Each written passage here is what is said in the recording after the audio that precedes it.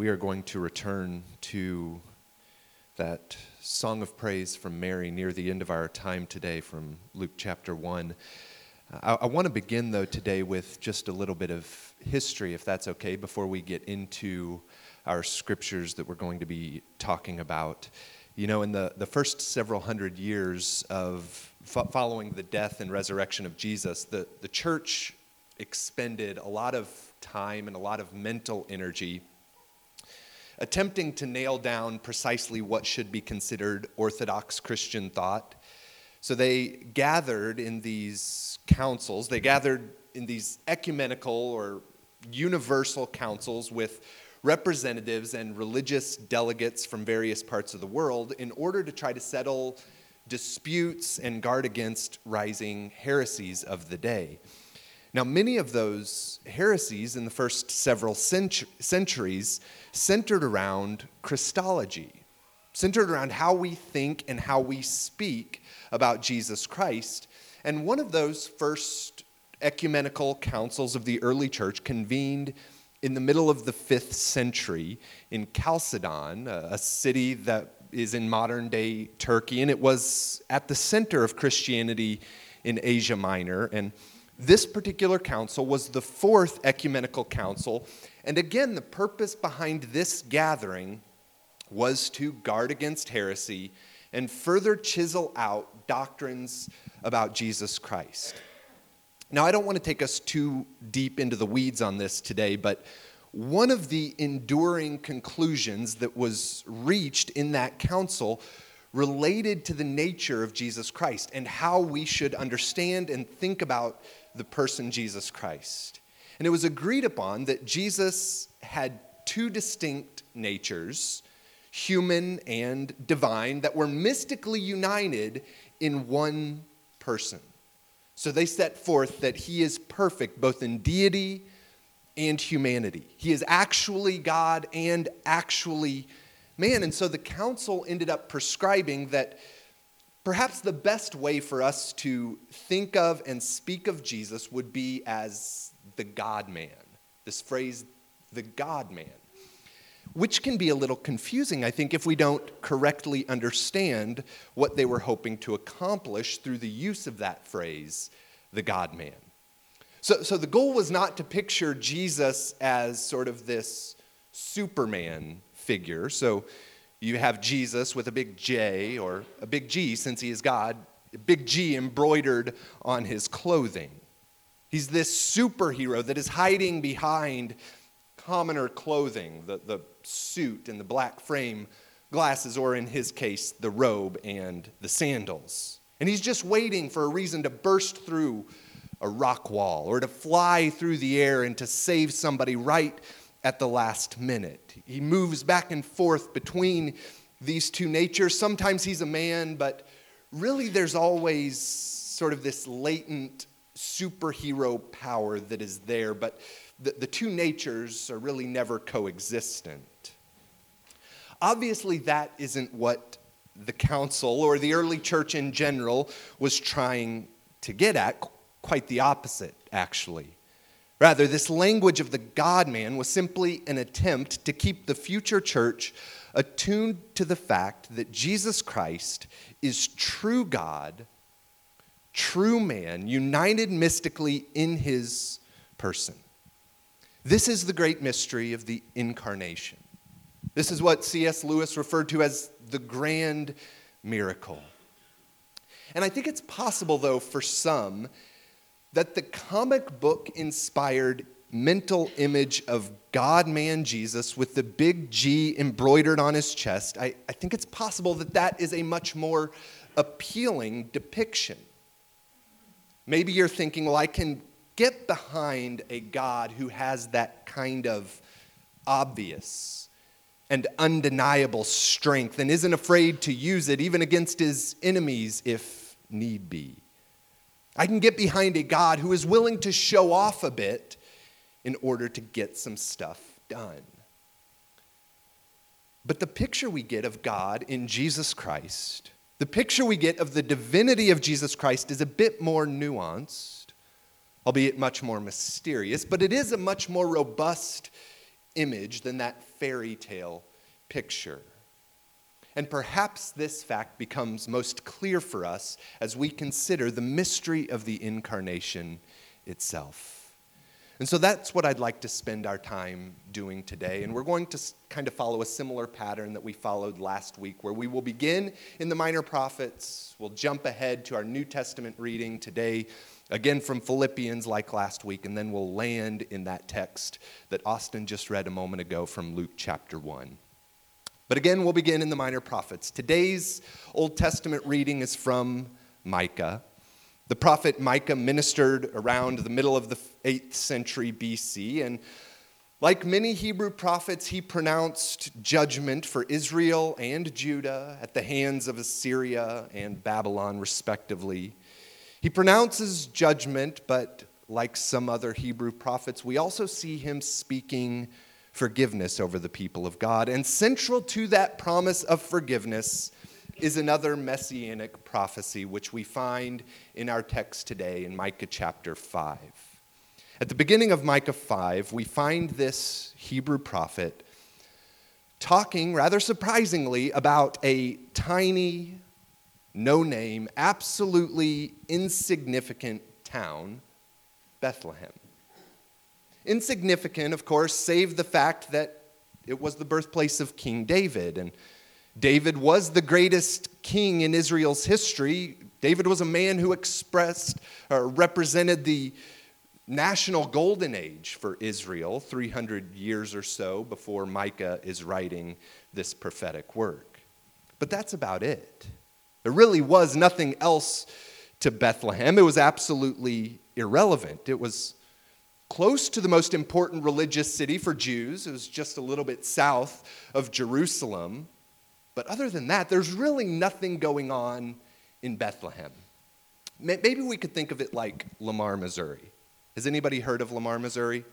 It's just like an hour from here. There's nothing there except one of our presidents was born there. Harry Truman was born there, but that's about it. Many of you probably have never even heard of Lamar, Missouri. And that's kind of like Bethlehem. There really was nothing going on there except David was born there. And then, of course, Micah comes along 300 years after David's birth and says, well, yes, it was David's birthplace, but more importantly, Israel's rightful and eternal king is also going to be born there. We pick it up in our text for today, Micah 5, beginning in verse 2, where we read this. But you, O Bethlehem, Ephrathah, you are too little to be among the clans of Judah. From you shall come forth for me one who is to be ruler in Israel, whose coming forth is from of old, from ancient days. Therefore he shall give them up until the time when she who is in labor has given birth. Then the rest of his brothers shall return to the people of Israel, and he shall stand and shepherd his flock in the strength of the Lord, in the majesty of the name of the Lord his God, and they shall dwell secure. For now he shall be great to the ends of the earth, and he shall be their peace. Amen. Micah says, it's not just David, but actually the world's greatest king, the one who would rule not only the people of Israel, but all of the world, will come from Bethlehem. This one is going to be great to the ends of the earth. He will change history for the whole world, but his roots will be, he will come from tiny, inconsequential Bethlehem. It really is quite remarkable to think about. Bethlehem is not really the type of town or a town with that is an origin fit for a king. I mean, Jerusalem is just a few miles away, and it would be a much more appropriate birthplace for the king of the Jews, and yet that's not how the story goes. 1,000 years after David's birth, 700 years after Micah's prophecy here in chapter 5, we find Mary and Joseph heading to Bethlehem due to an imperial decree issued from Caesar Augustus requiring everybody to return to their ancestral home for an empire-wide census. And it just so happens, seemingly coincidental at this point, it just so happens that at this very time that the decree is issued, Mary happens to be pregnant with Jesus, the king that Micah points us ahead to. It seems so random. It seems out of place or erroneous, although it is quite coincidental. I mean, surely Micah's audience would have thought, well, Micah must be mistaken about the birthplace of this eternal king, or maybe we are just completely misunderstanding what he is speaking about, especially when they had in their minds texts like Isaiah 60, which spoke of Israel's future glory and how great it would be and prestigious it would be. And then Micah says, well, the king is going to be born in Bethlehem, not Jerusalem, not a city of prestige. Maybe we are missing the point. Surely this king, this ruler, won't come from Bethlehem. But that's just it. Maybe it was a problem of misunderstanding not Micah, but maybe it was a problem of misunderstanding the nature of their God. I love that the name Micah can be translated as the rhetorical question, who is like Yahweh? How appropriate, considering the message we are reading in Micah chapter 5. Who is like Yahweh? Who is like Yahweh who would come into the world in inconsequential Bethlehem? And then the book Micah ends with a similar question being voiced explicitly in chapter 7, verse 18, where he says, who is a God like you? Who is a God like you who pardons iniquity and passes over transgression for the remnant of his inheritance? Who is a God like you? This isn't what we expect from our God. We expect the God-man coming in prestige and conquering. And discussing the unlikely nature of this promise that we read in Micah 5 of this ruler's Bethlehem origin. I mean, why Bethlehem? Jerusalem is just a few miles away. It doesn't make sense that he would come in inconsequential Bethlehem. Commenting on the unlikely nature of these events, Walter Brueggemann suggests this approach to Micah 5. He said, our task is to let the vulnerability of Micah 5 disrupt the self-congratulations of other royal texts like Isaiah 60 that are speaking about the prestige and the glory of Israel, to let the vulnerability of Micah 5 disrupt our self-congratulations. And then he goes on to say, most of us are looking in the wrong place. We are off by 9 miles. In other words, most of us are typically looking in Jerusalem to find our God, not explicitly, but we are looking in the center of prestige. We are looking in the center of power and religious notoriety, and perhaps Micah 5 would say to us that God is found in other places as well.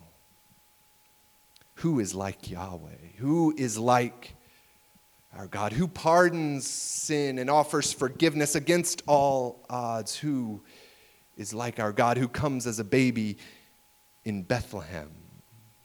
The answer to those rhetorical questions is, of course, there is no God like that.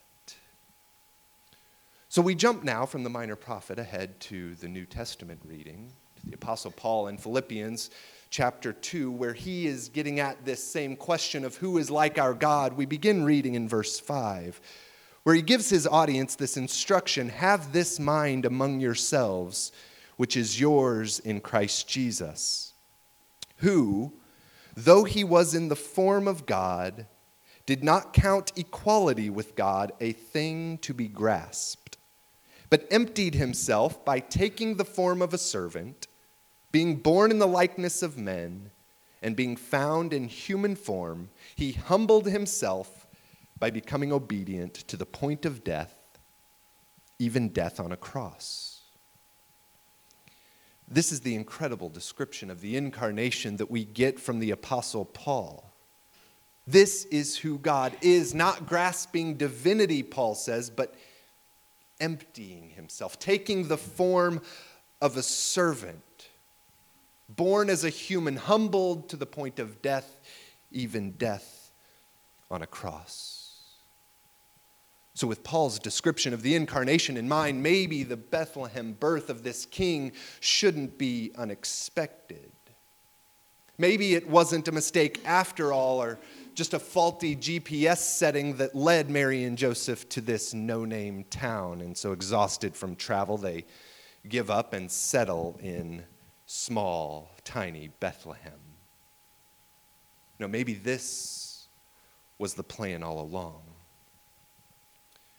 One of the great truths that we find being woven throughout some of the stories in our scriptures, and in many ways culminating in the incarnation, is the incredible truth that God is working even when we don't recognize it.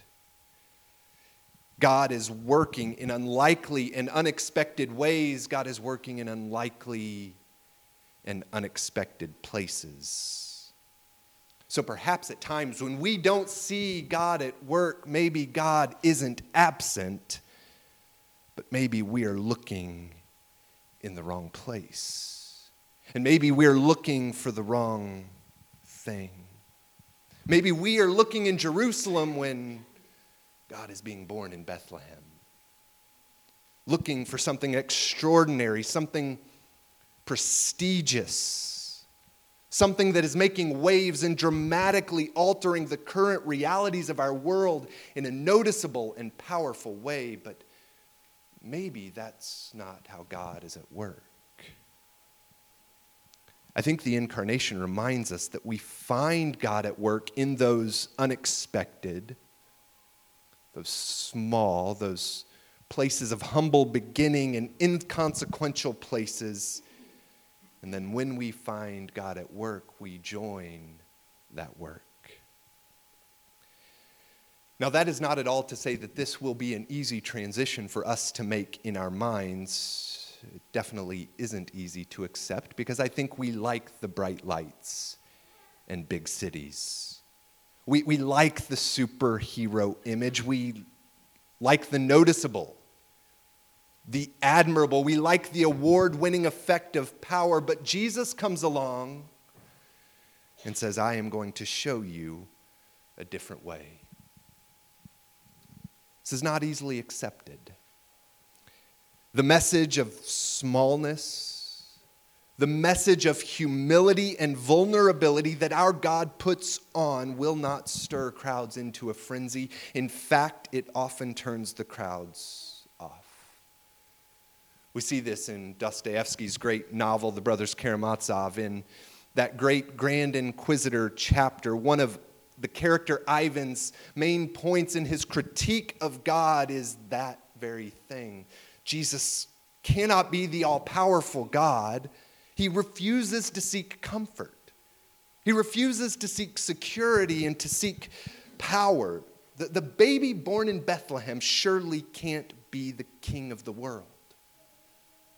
That's too humble. It's too vulnerable. It's too weak for an eternal king. But again, we are confronted with the question from Micah, who is a God like ours? Commenting on some of these themes, Fleming Rutledge said, Jesus brought the reign of heaven to earth, but in a guise so humble and lowly that it knocked the ruling powers, both church and state, so to speak, entirely off balance, causing them to react against their own best interests. She went on to say, the strange, virtually invisible way in which God made his appearance in the world is the guide to the Christian life. In Jesus Christ, we find a God who comes in seemingly inconsequential ways, hoping to be found by those who seek, not necessarily setting out to astonish and overwhelm folks into belief, but drawing with beauty. Humble, lowly, unnoticed, yes, but beautiful nonetheless. Who is like our God? So we back up to our gospel reading for today, Luke chapter 1, where Austin began just a few moments ago. After the birth of Jesus is foretold by the angel Gabriel to Mary, Mary, you have found favor. You are the recipient of the grace of God. She hurries to tell her relative Elizabeth, relaying the news and perhaps also looking for some consolation and encouragement during this overwhelming season of life. And as we read in Luke chapter 1, when Elizabeth hears Mary's greeting, she is filled with the Holy Spirit. And we are told that the baby she is carrying, John the Baptist, leaps in her womb. And she says to Mary, "Blessed are you among women. Why should the mother of my Lord even visit inconsequential me?" So maybe you're picking up on this common thread from Micah chapter 5, inconsequential Bethlehem. We will have the great King of the world coming. And then Elizabeth in chapter 1, why would the mother of my Lord even visit inconsequential me? And then Mary's song of praise from Luke chapter 1, beginning in verse 46. My soul magnifies the Lord, and my spirit rejoices in God my Savior, for he has looked on the humble estate of his servant. For behold, from now on all generations will call me blessed, for he who is mighty has done great things for me, and holy is his name. And his mercy is for those who fear him from generation to generation. He has shown strength with his arm. He has scattered the proud in the thoughts of their hearts. He has brought down the mighty from their thrones and exalted those of humble estate. He has filled the hungry with good things, and the rich he has sent away empty. He has helped his servant Israel in remembrance of his mercy, as he spoke to our fathers, to Abraham, and to his offspring forever. When Jesus arrives, he exalts who? He exalts those of humble estate. He fills the hungry with good things. He restores Israel, not as was expected, but he restores Israel nonetheless. There are so many wonderful features of the story that we find in Luke chapter 1 and 2, but one of the things that keeps popping up in this story is the incredible humility displayed. We saw it all the way back in Micah chapter 5, inconsequential Bethlehem. We see it from Elizabeth. Why would the mother of my Lord visit me? We see it from Mary. He has seen the humble estate of his servant, and yet he has done great things for me. And we see it from, probably most strikingly, from Jesus Christ himself, who, as Paul says in Philippians chapter 2, humbles himself, empties himself. I love what we read in Psalm 40, a psalm that begins with these words: I waited patiently for the Lord. He inclined to me and heard my cry. And then if you jump to the very end of that psalm, that idea is reinforced in verse 17, where it says this: as for me, I am poor and needy, but the Lord takes thought for me. You are my help and my deliverer. Do not delay, oh my God. I think when we rightly think of ourselves, we recognize, in line with Psalm 40, that we are poor and needy. We recognize that our confession must be similar to Mary in her incredible Magnificat. My soul magnifies the Lord, for he has looked on the humble estate of his servant, and yet he has done great things for me. We recognize our humble estate, but we are comforted with the knowledge that God actually thinks of us.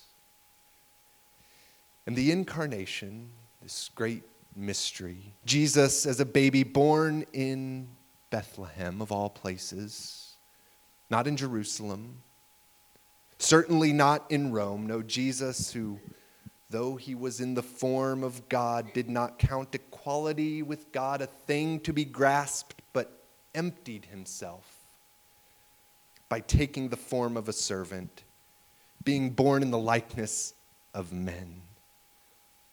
It seems so unlikely that God, the God of the universe, the ruler of this world, would think of me in my humble estate when I am poor and needy, but this is who our God is. It's who our God is. He's working even when we don't recognize it. He's coming into the places that are shocking and unexpected. He is thinking of the people maybe we would think he shouldn't be thinking of, like you and I. He hears even us. He is with even us, even now. Who is like Yahweh? Who is a God like ours? There is no God like this. I heard a pastor recently comment, speaking of Jesus, that every eye will behold Jesus, but the question we must ask is, will every eye recognize him? And that becomes a much more difficult question to answer. He went on to say the strange, virtually invisible way in which God made his appearance in the world is the guide to the Christian life. It's not just who God is, but what he calls us to embody as well. Kevin, if you all want to come up. This is not just who our God is, but what he calls us to embody as well. So may we be reminded this morning that this is exactly what our God is like. And this is what he calls us to. A life of self-emptying love that he beautifully demonstrated. God is working in the most unlikely, the most unnoticed and unexpected places and ways, and we are called to follow that lead, to live in that manner in those places. So this morning I invite you, I call you to follow our King into unexpected places. Would you stand? As we prepare to celebrate around the table this morning,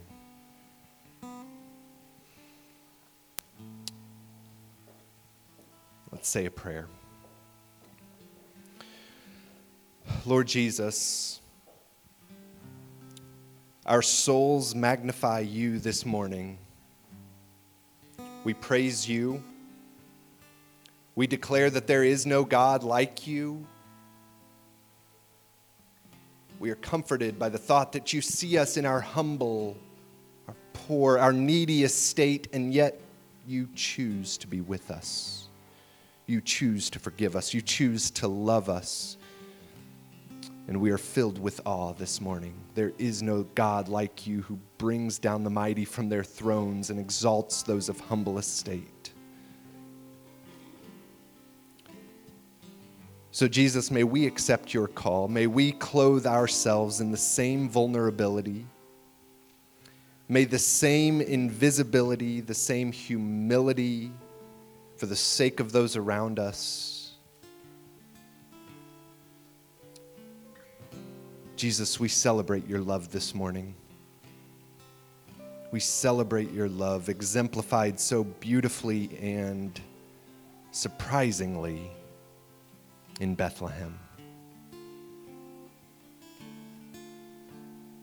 Lord Jesus, we look to you as our guide. Amen. Would you join us at the table this morning?